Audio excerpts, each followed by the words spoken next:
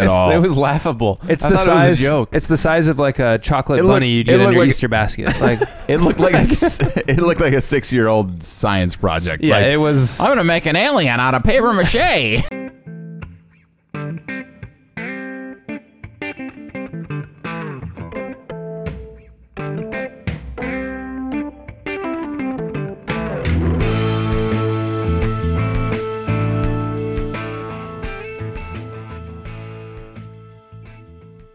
Eclipse on Tap is brought to you by Speciation Artisan Ales, one of our favorite spots. The best sour ales in town, if not anywhere. The best for a end of bike ride stop, which is what we usually do. We go for the sour ales. They've also got ciders, seltzers, wines, UnderBru. Yeah, really anything you could need. Yeah. Very unique, awesome flavors. Get a flight. I mean, you can taste a number of different types of beers, ciders, whatever your palate desires. Absolutely. Located on Wealthy Street in Grand Rapids. Check it out. Welcome back to Eclipse on Tap, the podcast where we talk about eclipses of all kinds and space in general. Episode 67. Welcome in the month of September. to episode 67. We here. And we're here in Pub 39A with a very special guest. Second time guest. Jeremy Schumann, our teammate and pal. Jeremiah T. 2 times Arthur Schumann. Mm-hmm. Long-time listener, first-time caller. Welcome to episode 67, Jeremiah. Well, hey, I just want to, first of all, thank you guys for having me on. It's a true honor to sit at this table with the legendary Eclipse on Tap founding three brothers from the brethren. I wouldn't say from two mothers. From two mothers, yes. Right. But then affiliated by a sister too. So I mean, yes. it's like it's. We're in the same family, right? It's all part of the hood. But it's an honor to be here tonight to speak with you, legends, and to be part of episode 67. It's gonna be a good one. Yeah, we got a lot to talk about tonight. Tons. Yeah, there's it's been a very eventful tail end of the summer. We finished up Grattan Race Series. That's something with topical, given that Jeremiah is a fellow Grattan squad team member. He's our designated sprinter. Yeah, he had a top 15. Yeah, I scored some points this year. Yeah. That's hey, you know what? Cheers. What night was that? There was a rainy that was night. the night there was only 15 guys. Erroneous, Nathaniel. I think there was 17, and one guy had a mechanical, and I took a couple loans out. You know what I'm saying? Yeah. It was kind of a rainy night too, right? You're kind of the rainmeister. No, actually, it kind of just gave you a little spritzer. Oh, and then that was it. All right. Yeah, I ain't scared. We did have kind of a cutoff season because it was like July. We had the rain, then the smoke. And then we had vacation. Then I was in Colorado for a week. It was like almost a 5-week period. I wasn't out there. Yeah. It was a busy summer for sure. It went by fast. Did we have 2 weeks with the smoke delay? No, because the second week was 4th of July. Oh, okay. So we got lucky. It would have been 2 though. Yeah, I mean it was still really 4th of July. smoky. Threw that in there too. 4th of July was super smoky still all through that week. That was nuts. But the last night, super blue moon. Yes, we had the that super was beautiful. Super blue. So good. So like the last night we run it like shorter because they do like a potluck type thing afterwards, and we're all hanging out and whatever. And the sun's starting to go down earlier, which is great because we hung out there. We were there till like 10:30 or whatever. It was. We wandered over to the parking lot and we were looking at the super blue moon, and it was a great night of viewing. Got some good photos. Really nice night. Good photos, good company. Yeah, it was a good time. Good time. We had photos on top of photos. Oh, there was a photo. Double times 4, I think. Gallery. Yeah, it was fantastic. That was a very eclipse-like event in some ways. I think you and I spoke on that, David. Yeah. That there was something about that experience with that group that felt like it did when we were at the eclipse, because you're looking at something that you don't see very often. People think like the super blue moon, and this specific one, it was super rare. I mean, in terms of the ratio of size and brightness, it was a spotlight in the sky. Sure was. But it was like a parking lot light was on. I mean, it lit up that whole field that we sit in. It was cool. It was a cool night with good company, and what a perfect way to tail off the Grattan season. I mean, yeah, it was. It really was. It was special. We had quite a few UnderBrugs that night. We did. Yeah, that was. Brian was he was enjoying himself. He was. He had some UnderBrugs and some fireballs, I think. Yep, the director sportif was. He which he had deserves. A proper celebration. He puts on a hell of a series for us. Mm-hmm. He deserves to cut loose and enjoy that night. I loved seeing it, to be honest. Yeah, it was great. The raffle at the end of the year, though, once again I was like dead last in the raffle. But thankfully the team director called my number out. I was shouting him my number, and he helped a brother out. I got a little souvenir to go. What'd you get? A little Vi13 T-shirt. Oh, yeah, so nice. Represent. So Matt and I got a little something too. Yeah, what'd you get? Courtesy of Jeremiah for me. Man. Anyway. Yeah. Well, I thank you did Carl. the trade-off, right? Carl grabbed me the whiskey first, and everything after that was just a. It was just a dream come true. Yeah, literally. So what did you pull for me? Tell us about it. Yeah, absolutely. So once I acquired the whiskey and mission was complete, Yes. my number was called, and I sprinted up there and located a Evel Knievel kit. Yes. It was large on top, which my gun choke can certainly handle, but the large bibs in the bottom, I don't fill those out, Nathaniel. So I then transitioned that over to you. Yes. So I'm rocking Evel Knievel for Underground, man. I tried that kit on, and I love Vi13, but I feel like I need my warning for Underground, man. Which is a testament to the warning. Yes, I mean, it's the best. It's that good that I don't know if I want to wear any other kits. Will But you we'll do have us to see. the honors, Yes. Jeremiah? Oh, Jeremiah's going to read it for us. Roll in tonight's beer. We have a couple space beers, 3 in fact, that we'll try across the first and second half. Bifocals there, old man? Well, no, Nathaniel, actually, when you read this, It's a bit tricky. Yeah, and I might have. Yeah, it kind of messes with your mind just a little Mirror bit. Universe. Right, it's a hazy IPA. I'm dyslexic, so I can read it. Yeah, but that right there, then I was like, I had to read it backwards, and I'm. Yeah. That's creative print, though. Yeah, yeah. What you got? Read it to us. Well, it's a hazy IPA, just for the record. You got A hazy IPA brewed with with oats. I can't see in the light. Oats, wheat, barley, and too many hops. Oh, Too many. 7.0% Ooh. AB. Buckle up, Someone's kids. gonna get That's crunk right on. tonight. That's right on the rails, Yeah. though. I mean, Yeah. that's like a two-hearted I mean, Yeah. mirror. I would recommend that you stare at that label a little bit. Mirror, I give mirror definitely- on the definitely wall. Let me take a Interesting. peek. Let me Who take is a peek. the top dog of them all? Oh dang, yeah, that's very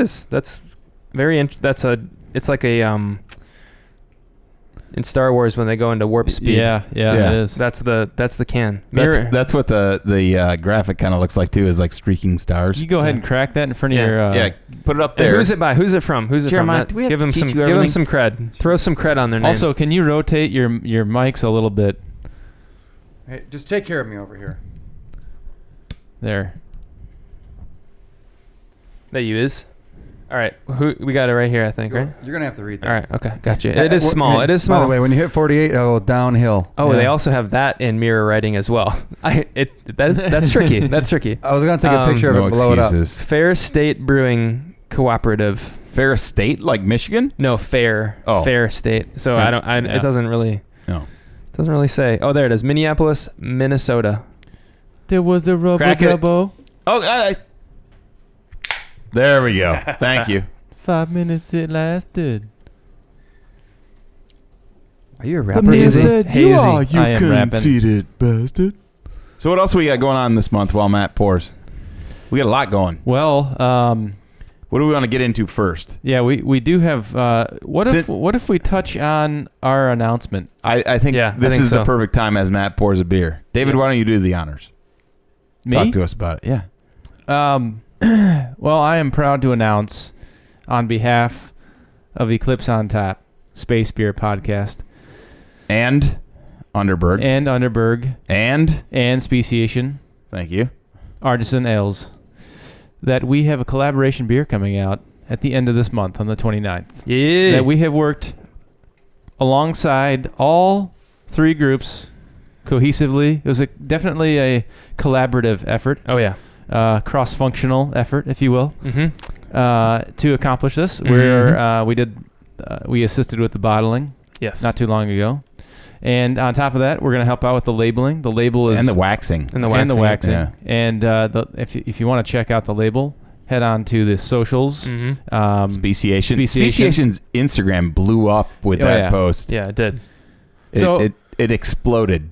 I'll cheers to that announcement. Yes. Cheers. Cheers. It's going to be fun. Hey, so before we even toasted this, we got to bring up the fact that one of the goals, when we talked about at our year-end, what were the goals for this podcast and what we were going to accomplish, one of them was a collaboration beer. Yeah, we made that happen. It was like the pipe dream, though. I think it was like we had talked about doing more collabs in general, but this one, it was a dream come true. It's going to be awesome. It's on Friday, the 29th from 4 to 8 p.m. at Speciation. Be there for the release. So I got a couple questions for your beer aficionados, since you are part of the elite crew over there. Do you want to save it for after the toast? Cheers. Well, if you'd like me to. I would also like to toast to, because one of the other goals we had as a team was to get Jeremiah's first top 15. So I want to cheers to that. Cheers to that. Cheers. Hey, cheers, Jeremiah. 15 out of 17 still counts. That's hazy. That is a real hazy. It tastes like M43, honestly. It does. Yeah, it's a lot like M43. Very similar. Yeah. But all right. So anyway, this beer. Go ahead. Ask your questions. Yeah. So I mean, when I hear UnderBru and I hear Speciation and beer, and you're kind of UnderBru. I mean, so I'm just curious. Were you guys part of the when you like the derivative of the flavors? Do you add more or less? I mean, were you guys part of that? I mean, how do you do that? No. So Speciation has one of their recipes is kind of a standard. They've got and then there's only 6 people worldwide that know the recipe to UnderBru. So, but you know what some of them are like when you taste them, you just it's got some cinnamon, it's got some blah blah blah. Like so we used what is a very well known taste within UnderBru, and they brewed it with I think 4 of the ingredients. Was it? No, it was like I think it was like 10 or something. Was it? Mm-hmm. Okay, 10. Yeah, but they put it in like a little tea bag, and then they used it while the saison was brewing. They just let it I mean, are you allowed to talk about this? You guys are under an NDA. Yeah. No NDAs. It's been announced. We're not under oath. Yeah. No NDAs about the. Okay. I mean, you can kind of figure out the tastes of UnderBru, but there's only 6 people that know the exact recipe and quantities. And the way that this beer, we got a chance to sample it, and I think this is well worth saying to hype up the event even more, because it's not only a cool collab, it is a good beer. Speciation's saison with this added flair. We got to sample it when we bottled, and it was still not the finished product where it wasn't as carbonated as you'd get at the end, but it tasted good. It had a little characteristic flavor from UnderBru at the front end, and it faded right away into the tart saison. Yeah. It was really good. And I don't know what the final ABV is on it, but they were saying it's going to be somewhere between 5.5 and 7, I think, or 5.5 and 6.5, in that range. So it's not going to be a super heavy beer. But it was very drinkable, and you're talking about a flat beer, it wasn't didn't have the time yet. Yeah, it didn't have the age. So how do they choose a saison? I mean, rather than a pilsner or a lager or a IPA? Well, that's what the creative minds at Speciation just say. All right, we know what kind of flavors we're going to add to this. Yep. What would be the best base to use with it? Right to start. Yeah, they're masters over there. And that was cool to see in some ways because it's a place that's so well renowned, Speciation. I mean, statewide and beyond. It is a true art sometimes, the beers that they come up with. And he just trusting him to be this is the base. Yep. It's going to be good. One thing we have to remember to do with this, because I plan on buying there's quite a bit of beer. There's a number of... it is just distributing though. Yeah, but there's a number of kegs and there's also a number of cases. Mm-hmm. A bunch of cases. We definitely need to send at least a bottle out to John Harris. Yes. And just have him give his opinion of it. Oh, his yeah. Expert opinion. It'd be great. Yeah. John Harris, a legend. He'd love it. And there's been there's buzz about it. Like you said, it got a lot of traction on social, and I've even had a funny interaction that I've set out to everyone, but at a restaurant locally, talking to a bartender there about UnderBru, and he said, "Did you know that they're making a beer?" And I was like, "That's awesome," because that's us. Yes, that is us. We're a part of that project, and that was a pretty cool thing that someone that I didn't know could say that. So, well, if the actual tap handle was a bottle, that'd be sick. That'd be that would be dope. The one thing that we won't say, and I think this would be perfect not to spoil the whole thing, we've definitely extended the tease, right? But we shouldn't talk about what it will actually quite look like. We see the label, but the actual finished product, we'll keep that under wraps. Yeah. Till release day.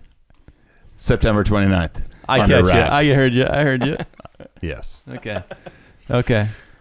So September 29th, mark your calendar, 4 to 8. 4 to 8 p.m., yes. Release party. Speciation Nails on Wealthy Street. That is something that it's going to be a highlight for sure. It's going to be just the best. UnderBru's going to be there for it. Yeah. It's going to be so cool. I mean, this is literally like one of the major goals of this podcast coming true. Yeah. To see our logo on a thing of beer out in public is pretty sweet. Because when we started it, and the whole beer thing, I think it was an evolution early on. Back when it was just David and I, we were just like, oh, let's drink a space-themed beer. We started to kind of catch on to like this whole trend of space beers. So it felt like a parallel, like we could add it into the podcast easily. So your logo is going to be on it. That's what you just said. Oh, yeah. Well, the original logo. The OG logo. The OG logo. I love it. Wall. We should do some merch with that on there. Yeah. That's a classic logo. You should. It's sick. Another big thing coming up though, not to like totally switch topics, is Underground Man, where we will be consuming a lot of UnderBru. Yes. To get us through the first half, the second half, the third half, and the fourth half of what we're doing. And UnderBru. Yeah. And UnderBru. By that time. Yeah. Have a case of that. Oh, yeah. We'll have it there, won't we? Yeah. It'll still be nice and fresh, too. Yeah. So the course itself is very much what you'd expect. Same as it always has been. Maybe a few more residents in the area. But for those that ride the underground, and we're talking to a very small part of our audience here. One thing to keep in mind with this course is we only you can ride all sorts of trail out there. We only use the stuff that we've curated. Yeah, it's a proper trail. Like it's not. It's well ridden. The rest of it is maybe we have worked on some of it, and there's other parts that. There's a new hairpin. It reminds me of Spa Francorchamps, but you're taking a left instead of a right. The hairpin turn. So there's a hairpin down by, it's like brand new. It's kind of just like a loop, but it's down by like the bus stop area. Okay. Kind of down by Kalamazoo. Threading the needles. It's down. Yeah, you do kind of like pass by Threading the Needles, but you can hop easily. It's like the route that I went. Yeah, you go straight instead of veer left. And I'm not opposed to adding that because it adds a little bit of a squiggly little uphill, and then you kind of like loop back down into what we usually do. That is, and it's in between the shitty part, right? Yeah, it's not. And you don't deeper, even go into that crap that where it's like windy I and know what shitty. you're talking. So yeah. I'm not opposed to adding that little tidbit on. And then we could take out the part where you cross over. Well, yeah, you should have shown up when Matt and I worked on the trail. Yeah, that back part though. I was busy though. When you see the hill, or when you went straight and I went left, I kind of looked back, and typically you lose sight of the person quickly because they go deeper down into Kalamazoo Corner there and get into that windy flat stuff. Kalamazoo Corner. Corner. But you don't actually go too far away from that big. This is right before that big left-hand hairpin on the original course. Yeah. We had to dig out further. Yeah. And there's a bit of elevation I know what you're there. talking about. Yeah, but it's cool. Like I saw a guy riding it the other day, and he was like, "Yeah, it was interesting." I was like, didn't know that was there. So, yeah, we'll have to do a little survey planning for October 7th, Saturday. T.R. You're gonna be there? I sure am, but I'm OG. I only follow the trails that we build. That's right. Yeah, That's OG. right. Same here. I've tested out the stuff that the kids have built, but it just doesn't have any. Some of the back stuff is too windy. Try the Kazoo Corner, and I tell you, it'll make you rethink that. All right. It's not that bad. I'm open. I have an open mind. I gotta try it. I did it. It's not that bad. It's kind of fun. I'm gonna try it when I ride it this week. I think I did underground. So you're saying this times. is gonna be like a longer version of Underground Man, it like 30.2 miles? It doesn't. It adds like not even that much. Well, and if you take away the crossover, it's a nice balance, because we might need to, if we get the people, we're going to try to limit the race ride to 40 riders, because at a certain point the trail's capacity, the snake starts eating its tail, and then you get people all over the woods. The crossover at the very beginning. Yeah, so if you just gotta yell at that jackass in front of you, get the fuck out of my way. Oh, that's part of the fun. That's like a crash up derby, like figure eight. Yeah, it is. I think we should rethink the start too, and have it be like old school Le Mans, where the guys had to like run across. You gotta run a half a lap to get your bike. To get your bike, and then you have to chug a beer before you can get on it. It's like this mass start at Underground. It's like it's a little bit. But we've trying to push out a turd that's too big for the chute. Okay. Yes. But we've always just done like a parade lap, the first lap, and then it's like, okay, now whoever wants to ride at a high pace can go. Like last year, Keegan went balls to the wall. Yeah, like all out. And I got stuck. I took my time, and I was like way behind. So I got a story about Underground Man from today. Yeah. Oh yeah, it's a good one. So the kids have, their ski equipment we get through Boyne Mountain Sports. And so we go over there for their annual like swap out, get resized, and they like take their height and their weight and whatever and figure out best ski and size them for boots and everything. So I'm talking to this guy, and that's kind of fitting them, and I don't even know how it came up, but he was like, yeah, I've been racing all summer, blah, blah, blah. I'm like, oh, what kind of racing do you do? And he's like, oh, I've been doing marathon gravel and marathon mountain bike stuff. And then I noticed that he's got an Ore to Shore t-shirt on. We get talking, and he's done lumberjack and a number of different things. And I'm getting ready to leave, and I don't know how it came up, but he rides for a team that we all have in common that we used to ride for. And he's like, yeah, it's been a great group, blah, blah, blah. I'm like, oh, yeah, used to be affiliated, and we're doing this kind of new team, Eclipse on Tap. He's like, oh, you're Eclipse on Tap. Oh, cool. Do you know about Do you know about Underground Man? I'm like, yeah, it's kind of my brainchild.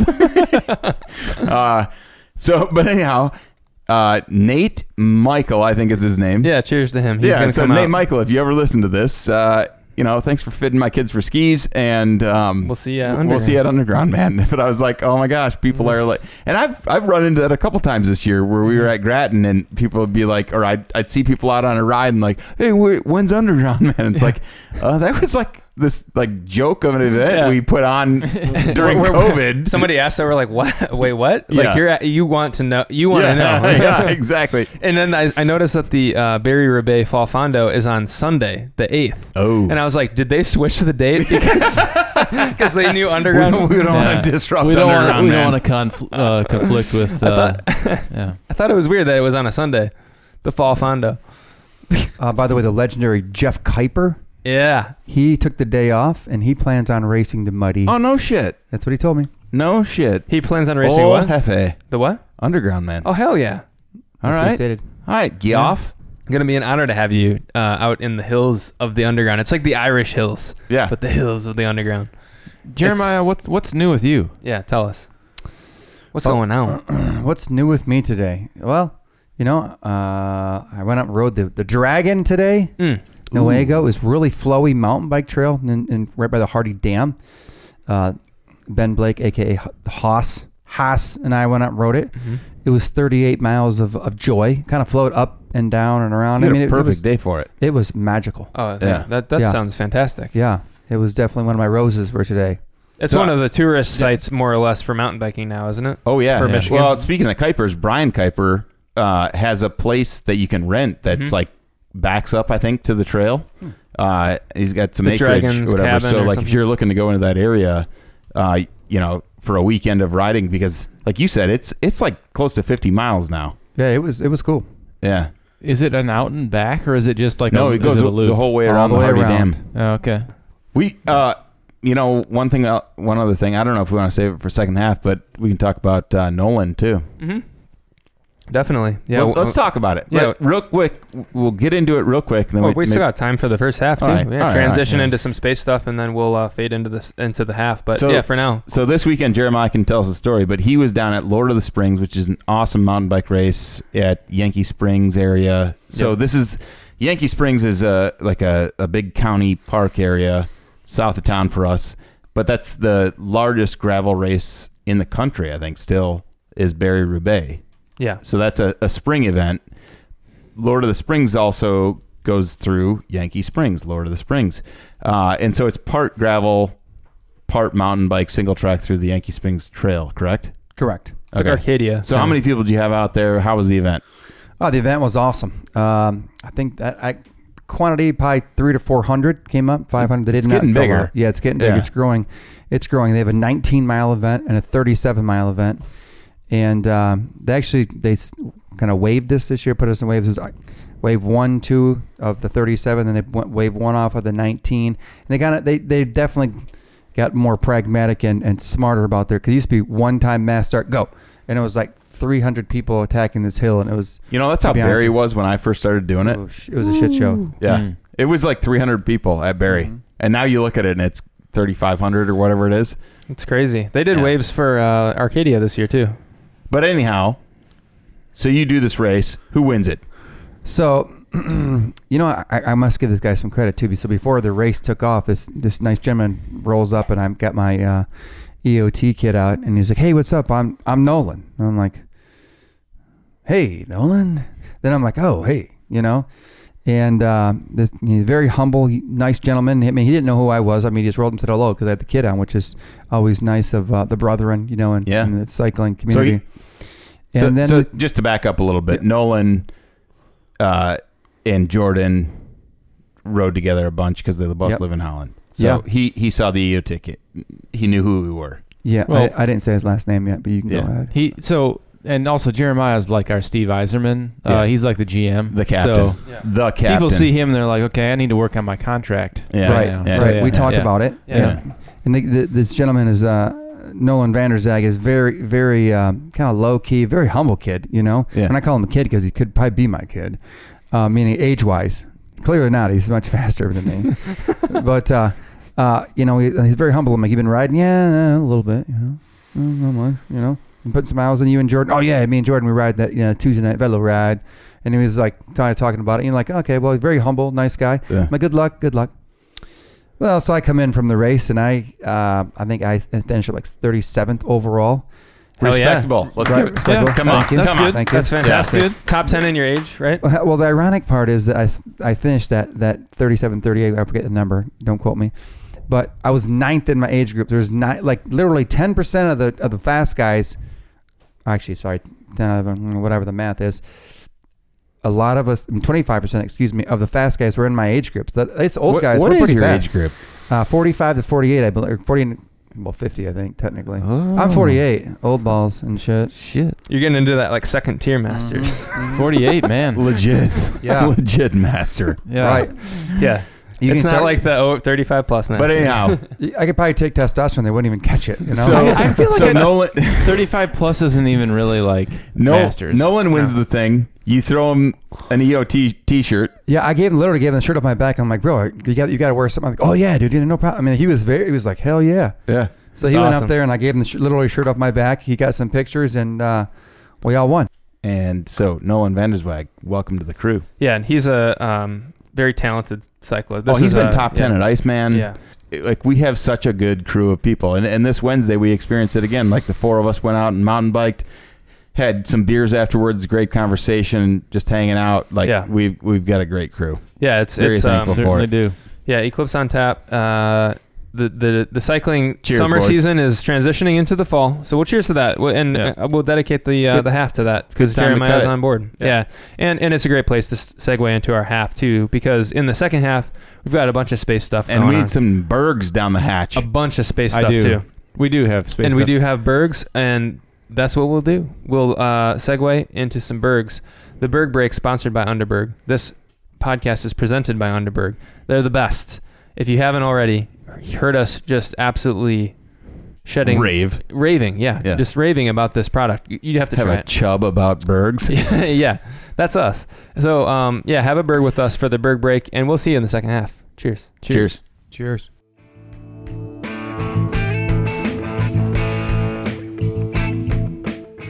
This episode of Eclipse on Tap is brought to you by UnderBru, the German herbal digestive that is a very special after-dinner drink and served in more than 100 countries as a crowning finale to gourmet meals or hearty snacks.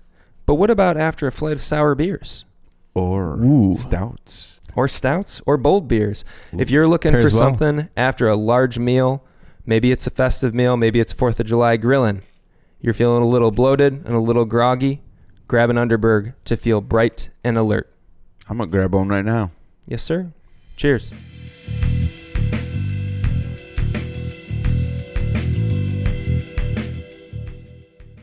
Welcome back from the break. The Berg Break, sponsored by UnderBru.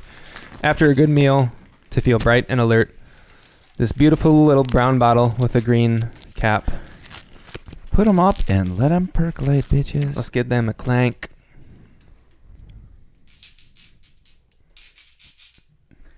Let it percolate.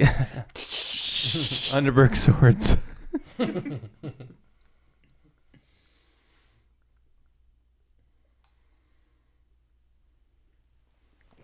On ice is so good. That one bit. Woo. Thanks for putting them on the ice. Yeah. That was nice. On ice is so good. If you if you're someone that drinks UnderBru in the quantity that we do, which is like almost like a lot, it's no longer medicinal. You have a problem. The iced is a really nice touch.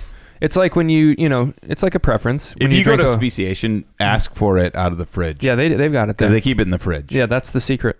Yeah. It is really good. We have learned about UnderBru from speciation, and we learned that trick as well. So that's a cheers to speciation artisan ales. Yes. They are the true. I mean, we wouldn't have anything with UnderBru if it wasn't for speciation ales. Yeah.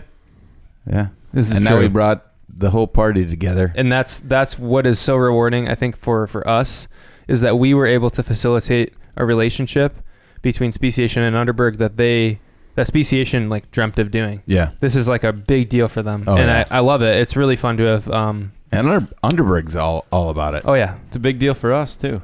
Absolutely. I mean, yeah. And that's what I'm saying is it's like this we're fitting it in our tight schedule, David. Yeah. That's why we had to do it on a Friday and no, I'm just kidding.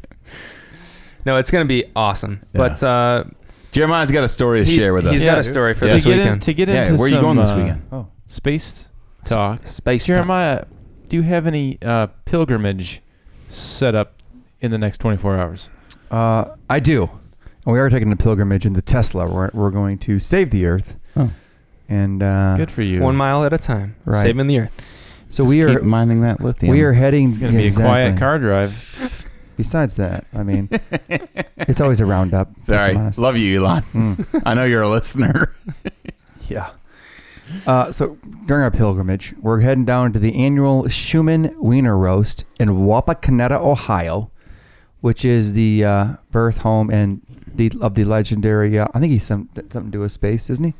Neil Armstrong. Oh shit! Didn't you say one of your family like graduated high school with him, or maybe not in the same class, but went to high school with him? Yeah. So actually, my aunt was in the same class, and she rode on like homecoming court or something with him, or some kind of parade with him. So we're kind of a big deal. That's amazing. Fuck. Holy cow! Yes. And do you think you can get him on Eclipse on Tap? R.I.P. But I mean, there's always. So you're saying there's not a chance? Afterlife. Nope. No, not gonna happen. But by the way, when you get off on 75 South at Wapakoneta, Ohio, you see like there's a memorial for him, and there's like a space looking jet. I'm not sure what the usage of that particular piece was because it's got landing gear and kind of look at it like it's like not what you think it would be like a whatever. And also there's the moon right next to it. It's got lights on it, stuff like the moon because obviously his history. And when I was a kid growing up, we'd leave them like, holy crap, there's the moon. And you thought that was the real moon? It was the real moon. Yeah. And when you're a kid, it's like, it's the moon. Did you not like look at the night sky? listen, fucker, I thought it came back down and it sat right there and went back up. I was a kid. It's right on the horizon, just looking so big. So I wonder if I thought it was a reflection. If the airplane vehicle that you're describing, I wonder. I don't know this. Is it the one that he did that was like the orbital flight that it almost crashed? He almost he died. He almost skimmed off the atmosphere. Yeah, it was a glorified Air Force jet. That was his legendary moment. Yeah, that's when that's kind of what put everyone was like, yeah, this is the guy. He's our guy. Because he was able to survive that. Yeah, I think it's that jet. Yeah, the Black Hawk or not the Black Hawk. I don't even know. But we'll look it up. So the movie First Man. Yes. The first scene of the movie, it's probably that plane. Maybe we can Google it. Yeah, I will. I'll look it up. But that's cool though. Yeah, it's it's definitely a cool thing. I mean, not many I can say I'm from DeWitt. We don't have any other than you. Neil Armstrong. Other than you. DeWitt. Yeah. What Jeremiah, is two-sport athlete? Home of the Panthers. What is the Schumann Unity or the Unity Wienerfest entail? Just of so we're some farmers from down there, by the way. Yeah. Hell yeah. And, the whole street is has our last name, and it's interesting because these farmers all drive Cadillacs and Teslas and shit. They've done well because they're all very land rich. But we're gonna sit around. We're gonna have some hot dogs. We're gonna have some brewskis, and there's a Schumann Street. No, it's not. It's Schumann Armstrong Boulevard. Well, so a little bit of history there, just for a hot second, if you don't mind. So when my grandfather, his dad, gave each kid like 100 acres. So the whole road left and right is filled with our last name. Oh. And then ironically, my grandfather married my grandmother, and she's on the other side of the street, 2 miles down. I mean, this is early 1900s type deal. Yeah, the only people you meet are within a 2 mile radius. Yeah, and she literally, that kind of stuff. So, yeah, all good stuff. But it's the whole road I'm related to him. So it's kind of cool. That is cool. And Neil Armstrong. Who better than Neil himself?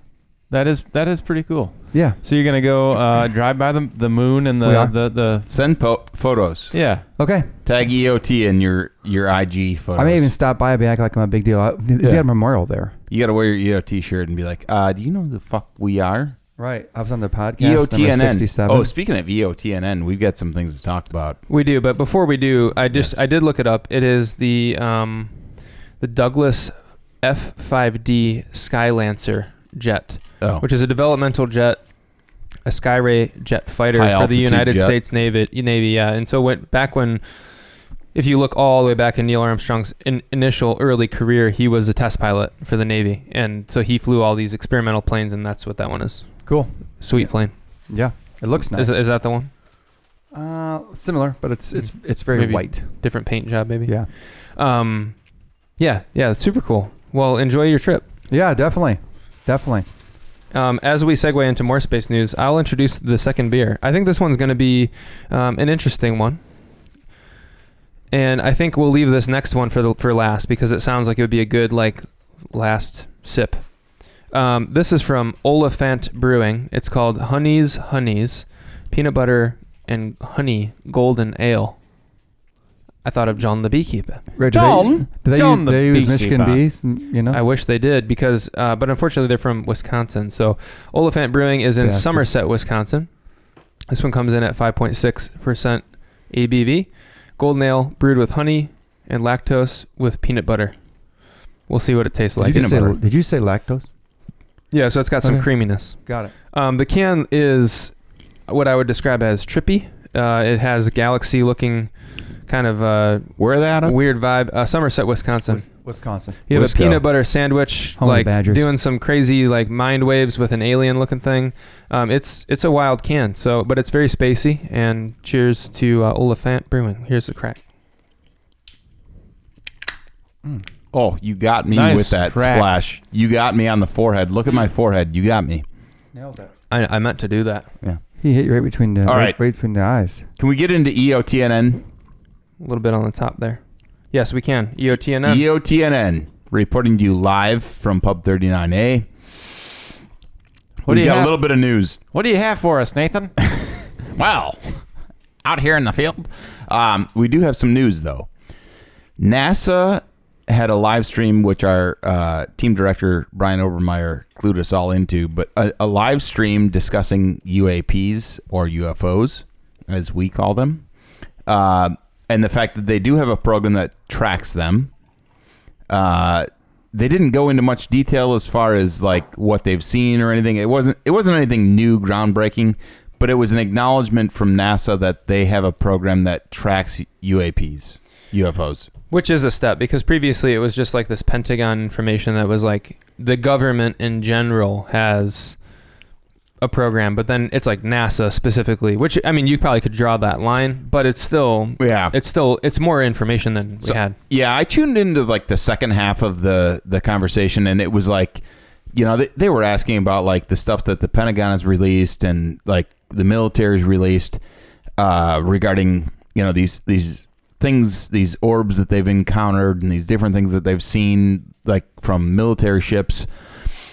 But it wasn't like groundbreaking in that like, oh yeah, NASA, like you can tell it's definitely like a dark ops, program within the military that is actually working on these, if in fact we have them, which I think we do. What's your take, Jeremiah? What is your take on, let's go 2 steps back for a second and hear, what is your take on all of this happening of recent months and years? Can we even go one step further back real quick and just get his take on the Titan submarine and now UFOs or UAPs? Both sensational stories. Welcome to the fold. Right. Yeah. Let's take another step back. Titan submarine. What's your thoughts on that? Titan submarine. So first of all, I want to make sure it's very clear. I'm an engineer by trade. So there's tolerances. There's all kinds of things that you get information on, and you got to make some decisions sometimes. So here's the deal. I'm a big proponent of life is all about living, right? And doing things that others have not done some crazy shit like I can say I've done it, you haven't, and earned it or paid for it or whatever it may be, experienced it, right? Life is a journey and whatnot. Going down to see the Titanic would be pretty freaking cool because you would say to a few of your buddies, I did this and you didn't. It's like money can buy this, but only few can do it. $250K.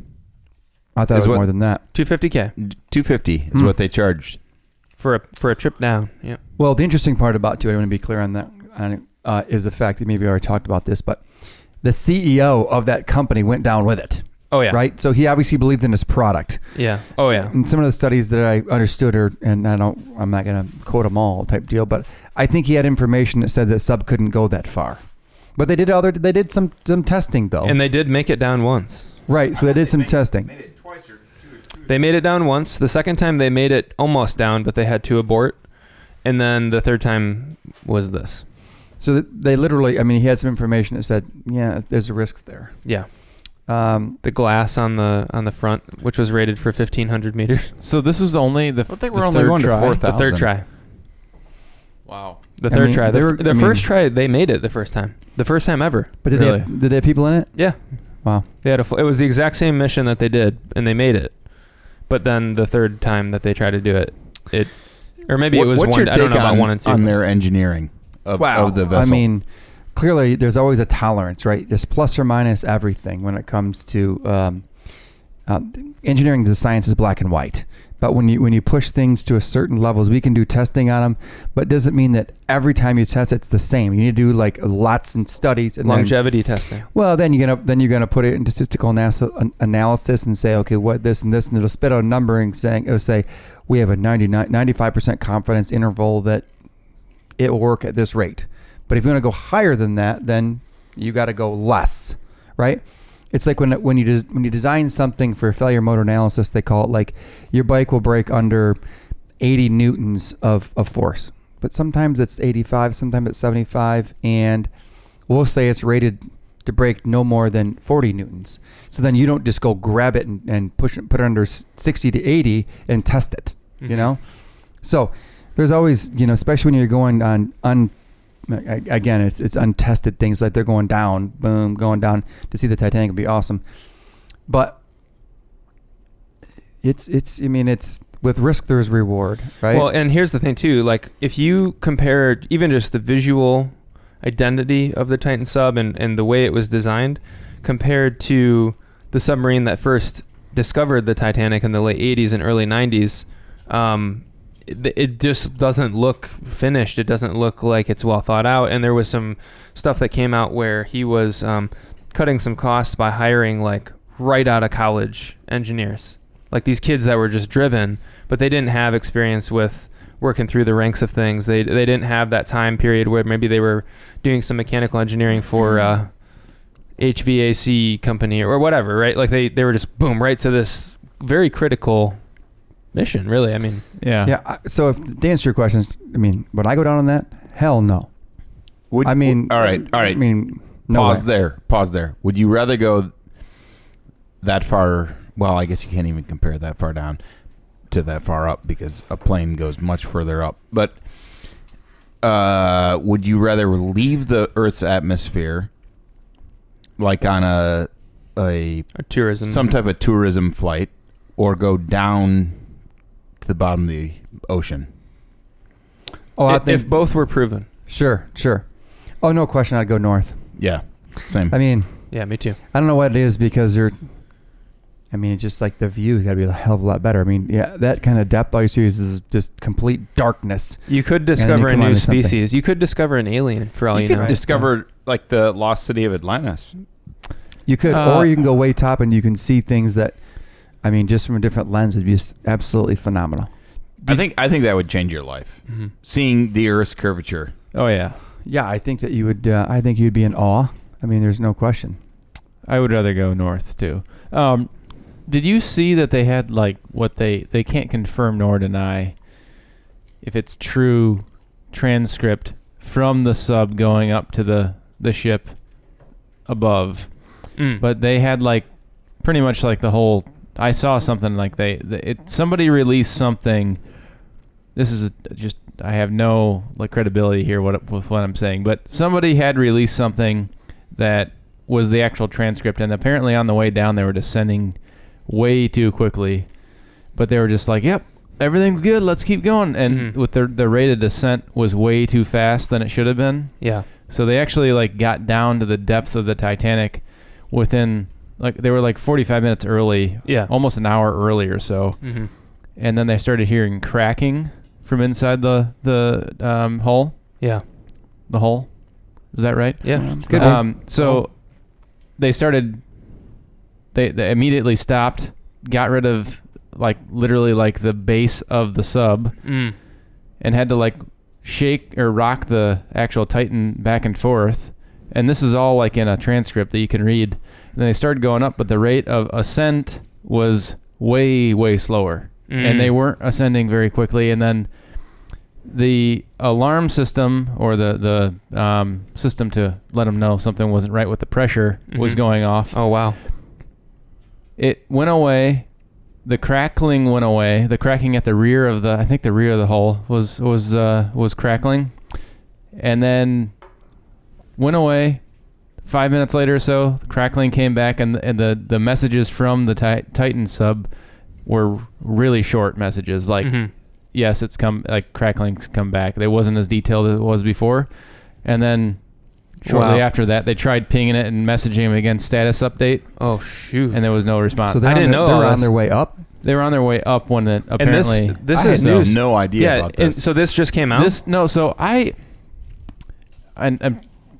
really bad at telling stories, so I'm really sorry if that was just a bunch of horse crap. No, but I'm heavily intrigued. But so I saw this on... I saw it somewhere like posted online obviously, but and it's an unconfirmed transcript from the sub, but it's been like a lot of people are saying like this might actually be legitimate, but until the actual like investigators looking into the whole case actually release an official transcript, this is kind of just up in the air as to whether it's true or not. But there's actually been like a lot of people who believe that it is real because people have already seen the transcript, like such as James Cameron, because they actually asked for his expertise on the matter. He's a pro. And he said that they knew they were in trouble before it all went down. It wasn't like they were down there all of a sudden It's wild because it implosion. introduces a whole new. I mean, I feel like the initial impression was that it went down and they didn't even know any better. Like it didn't even. It was just like boom, over.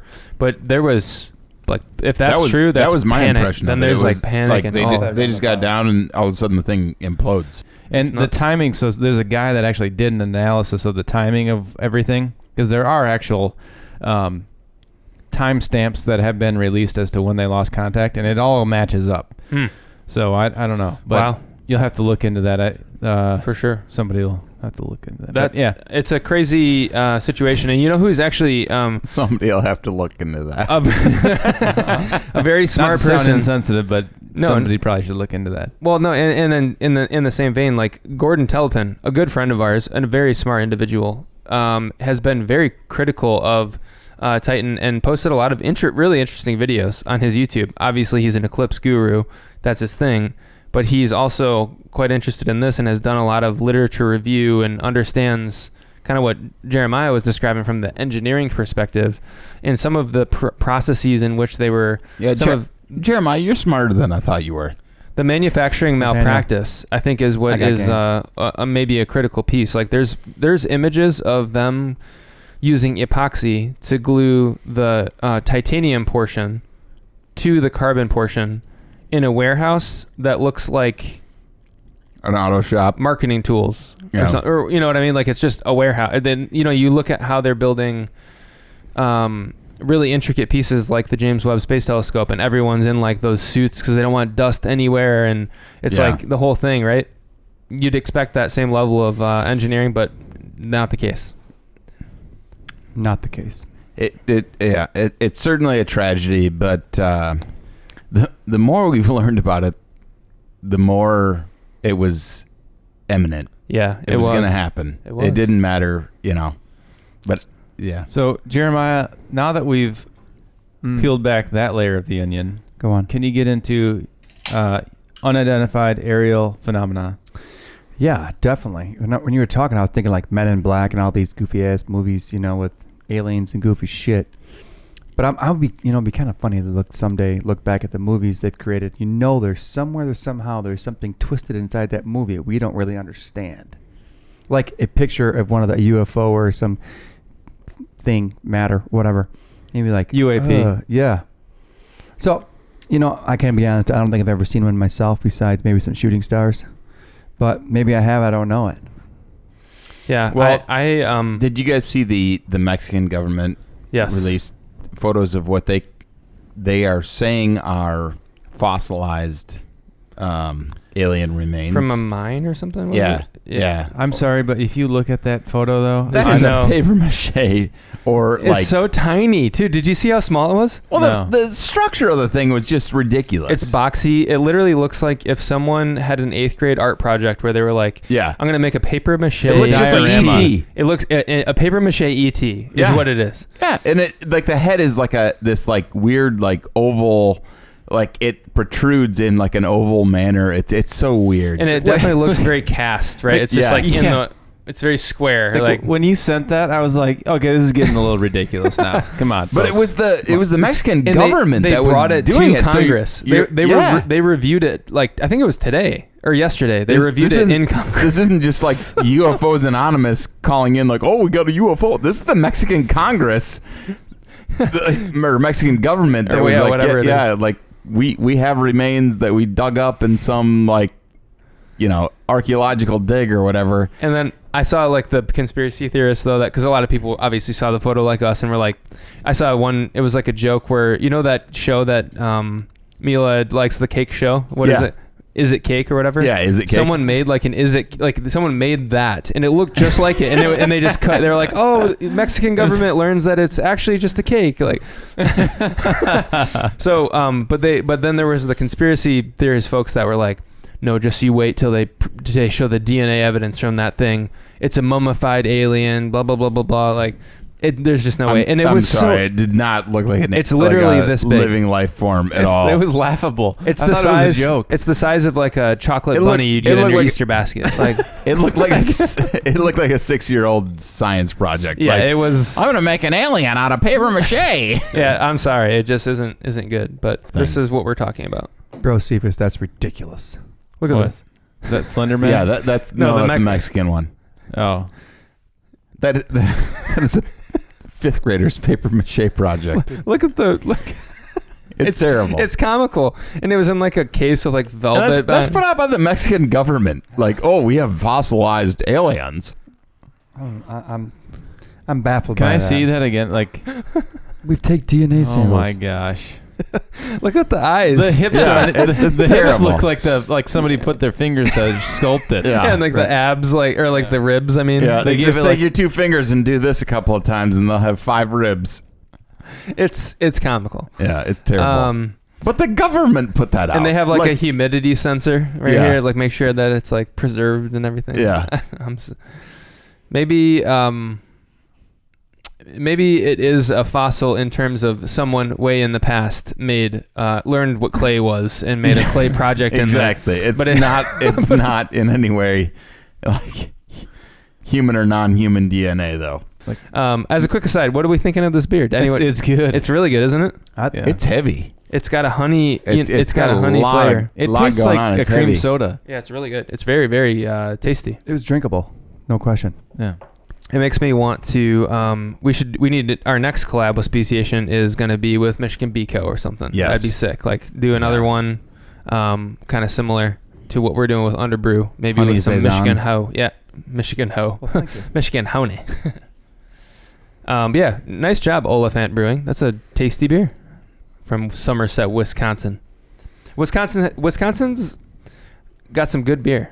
They do. Oliphant. It's a pretty fun spot. I like Wisconsin way I do better too. than I like other states that surround us. Yeah, Ohio and Indiana can suck it. Yeah, Same I know with you're going Illinois. to Ohio tomorrow, but Yeah, buddy. So Jeremiah, you've never had a UFO experience? I have not. I mean, I must say I have not had one. I had whatever, and yeah, no, I you look forward to it potentially. Maybe. You know, we gotta Yeah. keep your eyes peeled. Do you think they're here? I mean, Do you think that? All right, maybe they're not here. Hey, Do you think other civilizations have visited either now or thousands of years ago? Because there are like the cave drawings of what looks to be like UFOs and beings in them. Do you think at any point Earth has been visited by another civilization? Well, based on that, that paper mache, I mean, kind of throws me off a little bit. For the record, but I mean, It does. It does. Yeah, it gives you a good chuckle. I mean, we see data, right? Data is in the cave drawings and all kinds of goofy shit. So, but that it came from somewhere. Mm-hmm. And I don't think they had peyote or other things back there to make them hallucinate to the point. Maybe they did, but I mean, there's obviously data. There's definitely drives some suspicion, Oh yeah. right? And then you start trying to put 2 and 2 together, and then you get, of lots of different things going through your mind. Yeah, it's a it's wild thing. Yeah, it's like Pangea, It looks broke apart. terrible. Look at that. It does not look like. I mean, it is E.T. Somebody tried to That's create too- out of plaster. It's too manufactured. It's far too manufactured. Some That is eighth- like the fact that they put that out is just embarrassing. Some for the eighth grader- Mexican government. Some 8th grader at a local high school or at a local middle school had a art project they were going to go all in for. They were going to make E.T. It didn't work, so they buried it in the underground. We found it. We thought it was Yeah. an alien. Then we've dated it and a bunch of we other things. should do an archaeological dig in the underground. Although I'd be afraid of what we Yeah, find. heads up. that Maybe would we'll be- find a needle. That would be a hilarious meme of that though. If we did that and documented Well- it, excavated essentially. So, not that I have to further try to debunk this thing, but Go on. they've got it in this perfectly Shoebox. yeah, they've got it in a shoebox, and then they've got little underneath it. There's more fake clay and dust and all that kind of stuff underneath it. Well, it was an archaeological dig, David. Show so some I'm, fucking respect, all right? I'm just kind Somebody had that I job. can't do it. Put some cred on the I can't do it. paleontologist. I can't do it. All right. Anyway, moving on. What if we did that though? We did a paleontology movie scene in the underground. We're digging up the alien. During Underground Man, we'll have the who is it? Dr. What from Jurassic Park? The guy that flies in. Oh yeah, the dude with the white beard. Oh Yeah. no. The dude with the the cowboy hat on. Oh yeah, I don't remember the names. But we'll have him digging while we race. we could dress up Dad as that. The crazy thing is if we became like a Netflix documentary, because as we were trying to pull this joke, we like found a body. Is it Dr. Grant? Dr. Grant. Dr. Grant. Thank you. Will. Thank you. Good pull, David. Yes. Sometimes I got it on top of my head. Most times not. We do have one more beer to try as well, and it is from it's the only Michigan beer that we have in the selection of 3 tonight. So I thought this one looked pretty Northern Lights looking. And Jeremiah, you were talking about Northern Lights. Yeah, or I like to refer to Aurora Borealis. You like the scientific name. Yeah, that's right. You're an engineer.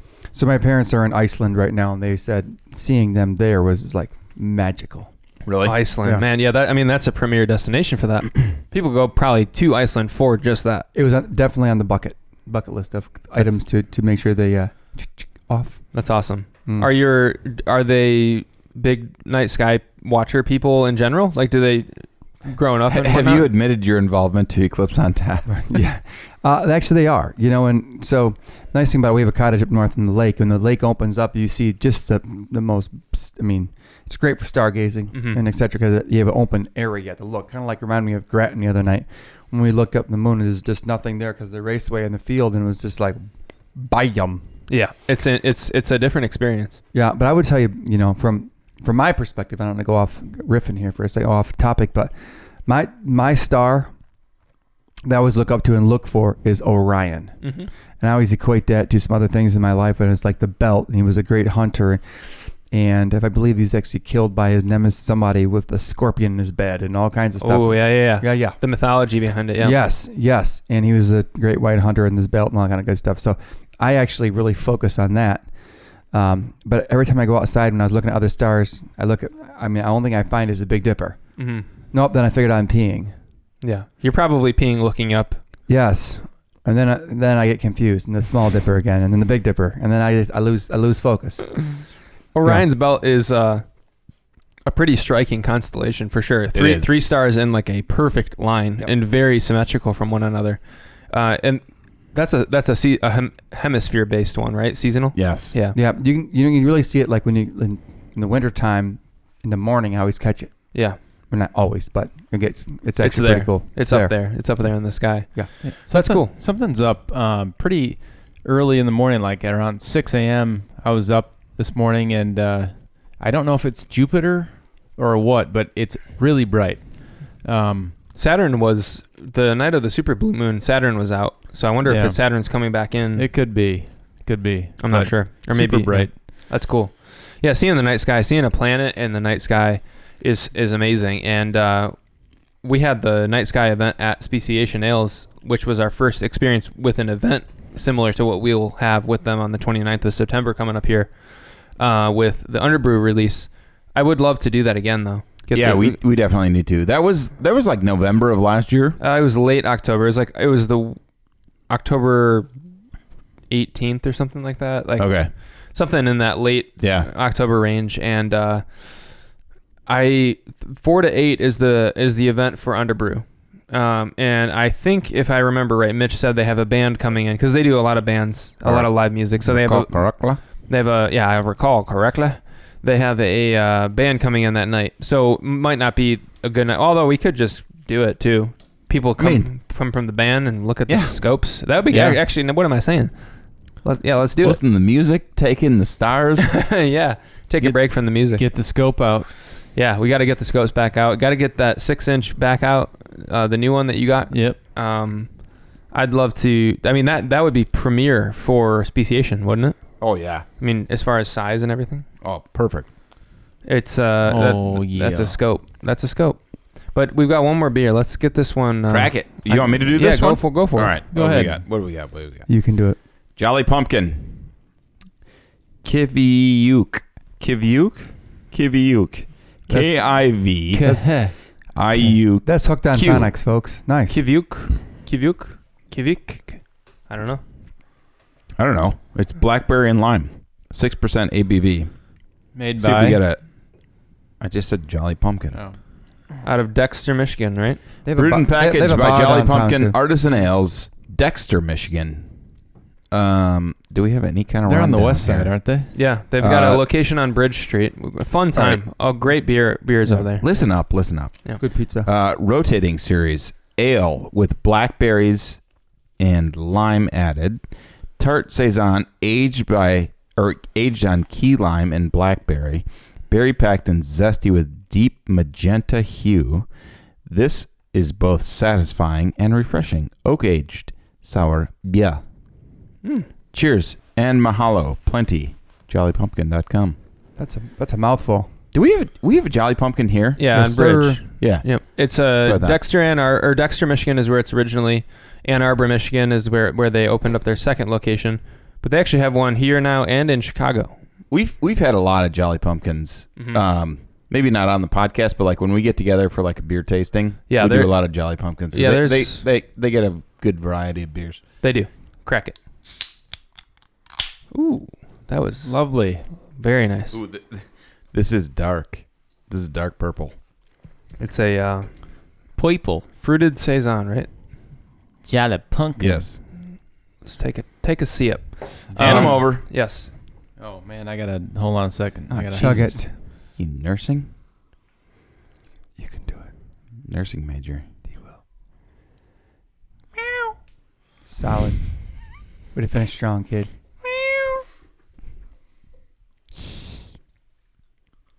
The one, as we transition out of our Look at that color. Holy cow. It's a beautiful color. Maybe it's more of a pink almost, right? Or I don't know. I'm colorblind. It's Jolly Pumpkin. Yeah, it is more of a pink. Jolly Pumpkin cover.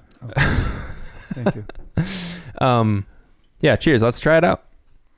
Thanks, Jeremiah, for being on episode 67. Yeah, 67. cheers, boys. Thanks. A lot Appreciate having me of here. good topics tonight. Yeah, definitely. We still got more. Sure do, Chip.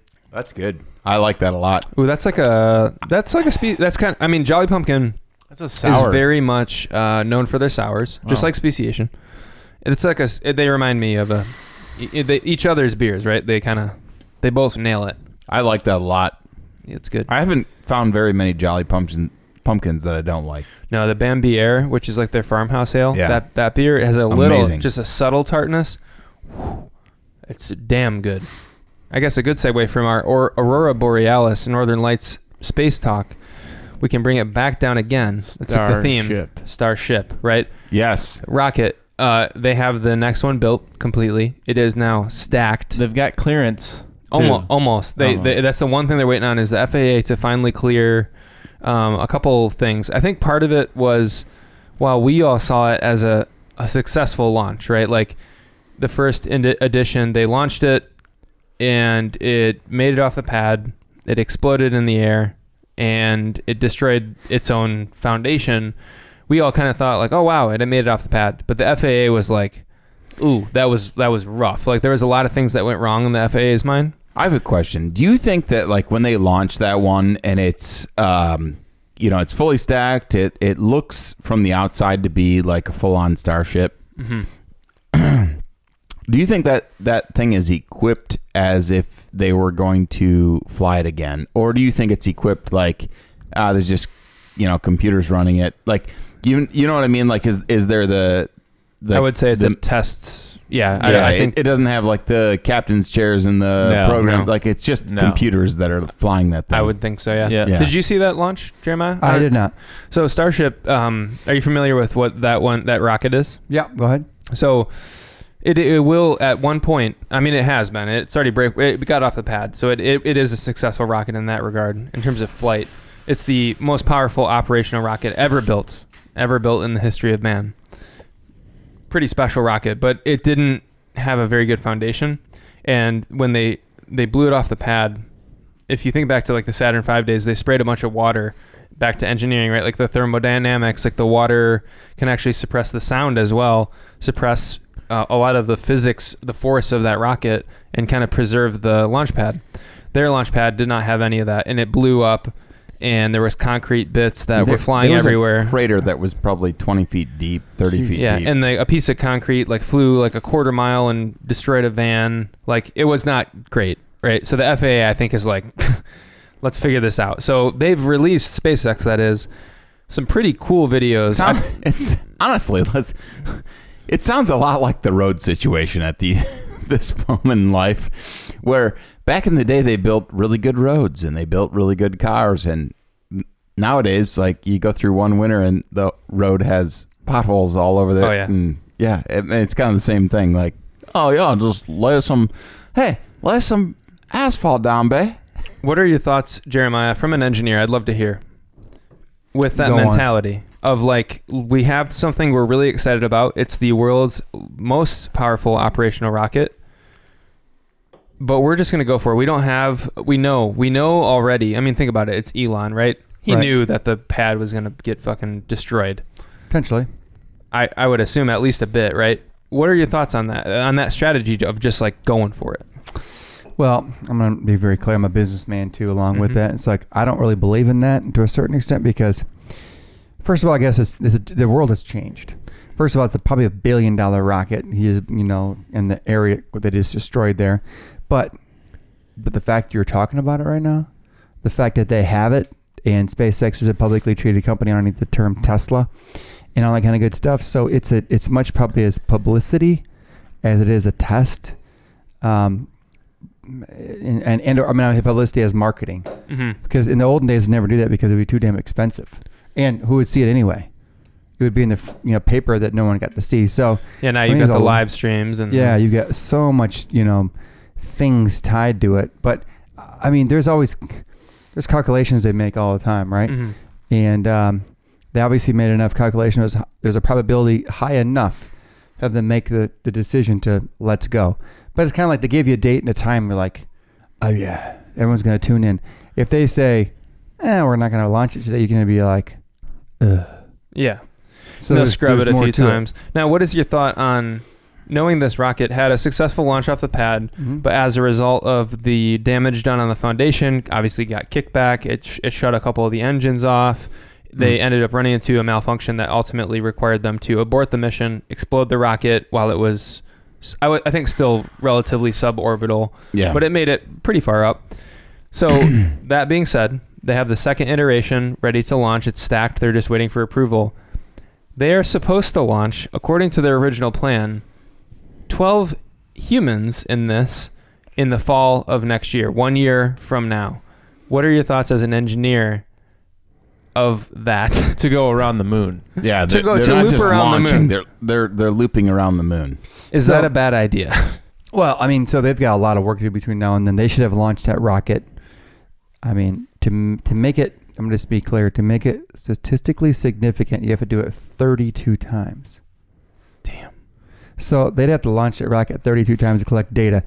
If you're asking me, would I go on that? I mean, there's going to be so much work between now and then, especially since, we talk about the submarine and that kind of stuff. So they're going to have bulletproof probability and whatnot that says go up in that, because everyone's going to be uber, sensitive of it. And by the way, to go back to that Titanic thing just for a hot second, that one of the guy's sons went with him. He didn't want to go. Yeah. He didn't want to go. I mean, the Pakistani kid. Yeah, poor kid. His dad's a billionaire, whatever, and he's like, no, I don't want to go, Dad. And he's like, do it for me for Father's Day or some kind of like. It was Father's Day. Yeah, it was like a big deal to go, and it's like, oh man, that sucks. That fucking sucks. Yeah, sorry, not to digress, but my point is, there's a lot of testing to be done, and there's no way they're going to put humans in that damn thing until they've tested it like many times, right? And it's been successful. They do have a good track record with humans, SpaceX that is, with the Dragon capsule on the Falcon 9. So I would assume that hopefully they would take the right measures to not send everyday astronaut up next fall. Yeah, no way. I mean, they'll wait. You think Elon will go up in that damn thing and show his? No, hell no. No, he ain't doing that. But the Starship, they're ready to go. SpaceX, as soon as the FAA gives the green light, they've got it stacked. It's not going to be manned again. No, not manned. But is the first manned flight the one that the Dear Moon mission? Yeah. According to the way the schedule would you go on is that, Jeremiah? Like, all right, let's say you're the billionaire that wins the bid, or no, let's say David's the billionaire that wins the bid, and he says, I want Jeremiah with me on this flight. Are you going? D. Will, I would like to thank you for the invite, just for the record. Yeah. That's very appreciative. Yeah. notwithstanding, it's not my. You know what? Risk isn't worth the reward to me. I'm not one of those guys. You could look at the Earth from the moon. Are you willing to give your whole life for it? Wait a second. A lot of people are. Is this coming from the? I'm with Schumann. Is this coming from the investor? You wouldn't do it, Matt? The investor that I know. No. David, would you do it? The risk is not worth the reward. David, would you do it? That's what I'd say. To figure 8 around the moon. It was tested 32 times. Let's just say that, right? Let's say Starship was tested 32 times. You have the p-value is less, whatever, right? The statistics say it's safe.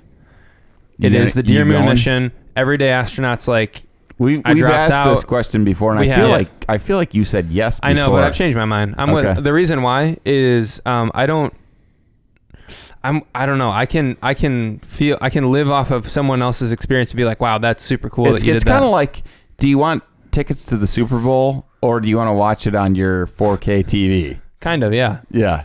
Like, it's an interesting one. It's cool to go there, but I could also sit in the comfort of my living room and watch it. I think I'd like to see an unmanned flight around the moon before, and then I would consider it. Yeah. You know what I mean? Yeah, like a test not only of the rocket, but also of the mission. Yeah. Autonomous. For me, honestly, to me, it's not a whole lot different than going to the ISS. Because I know the ISS is a lot lower, and it's you're talking a couple day trip versus like a couple hour trip. But once you leave Earth's atmosphere and you're out in orbit, it doesn't matter if you're going to the ISS or you're going to the moon. It's different if you're landing on the moon, because that enters a whole other element of like failure that could happen. Mm-hmm. But to me, there's not a whole lot of difference between going to the ISS and there is doing the lap of the moon. Right. No, I could see the idea of leaving the atmosphere is the biggest first step, right? That's the number one step. You're looking at me like I'm crazy, but think about this. Like, think about the Titan sub. All right, once you leave that ship, that gets more dangerous the deeper you go, because the pressure increasing, and communication's more difficult, blah, blah, blah. But once you're out of Earth's atmosphere, it's not like the pressure increases the further you go to the moon. It's not like, I mean, the catastrophes that we've had with like Apollo 13, that's due to like something outside of the ship just failing. I mean, they were like mixing the oxygen tanks, and you got to go through the radiation belts. You got to go. I mean, you're that much further away. Yeah. I think the oh shit factor is that much greater.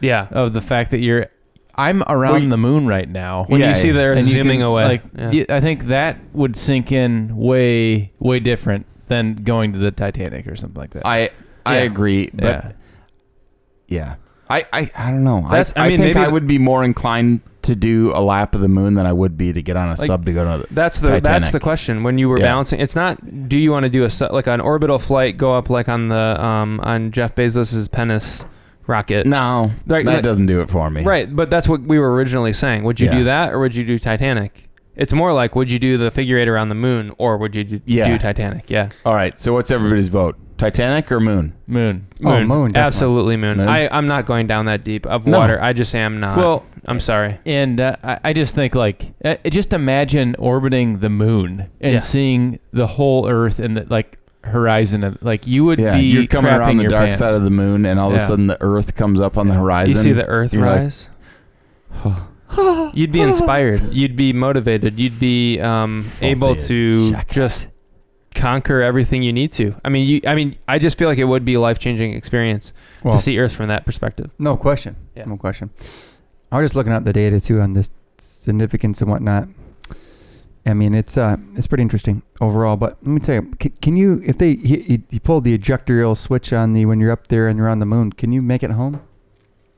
No. I don't think that. There's not just like a there's no eject capsule. No. Yeah, right. No oxygen and all. There's this shit in the way down. I'm like, I'm just gonna compare it to. Can you pull the parachute and just jump out of the?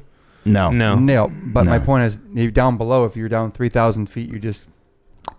Yeah, you're gone instantly. Either way. I mean, if there was a puncture to the shuttle in any way, Like you run into a space rock and it gets punctured, you're dead the same way you are at 4,000 feet below the surface of the ocean. So there's no room for failure on either one of the missions. By the way. Yeah. One other thing, but I would rather die being able to see the Earth from a distance than just being in blackness of the bottom of the ocean. Oh yeah, and the Titanic. I mean, just watch the movie. Yeah, it's a 1997 classic. It's a boat. It's a 1997 classic. Leonardo DiCaprio. It won an Academy Award, and it was Leo's first. Put him on the map. Thanks to James Cameron. It's a fun time in space right now. Yep. Yeah. And we've got some fantastic things coming up. Yeah. As a quick recap, September 29th from 4 to 8 at Speciation Ales is the UnderBru release, collab beer between Eclipse on Tap, Underberg, and Speciation Ales. October. Yes, bring it in. Bring the music in. And then on October 7th, we have Underground Man, presented by Eclipse on Tap and Underberg over at the Underground Trail. That starts at noon, folks. So be there. Sign up on the Google link in our bio, and we'll hope to see you there. Also follow us at Eclipse on Tap on Instagram and X. Facebook, Eclipse on Tap. X us at x.com/Eclipse on Tap. And cheers to episode 67. Thank you, Jeremiah, for being on. Thanks for having me, guys. Appreciate it. Good time, Jeremiah. Thank you for your input and your engineering insight was your technical amazing. expertise with engineering. I would definitely do your own due diligence on sample sizes and all that kind of crap, but you're staying firmly planted on Earth. Yeah, I'm staying right here. That's it. All right. That is it. We'll see you next time. Cheers. Cheers.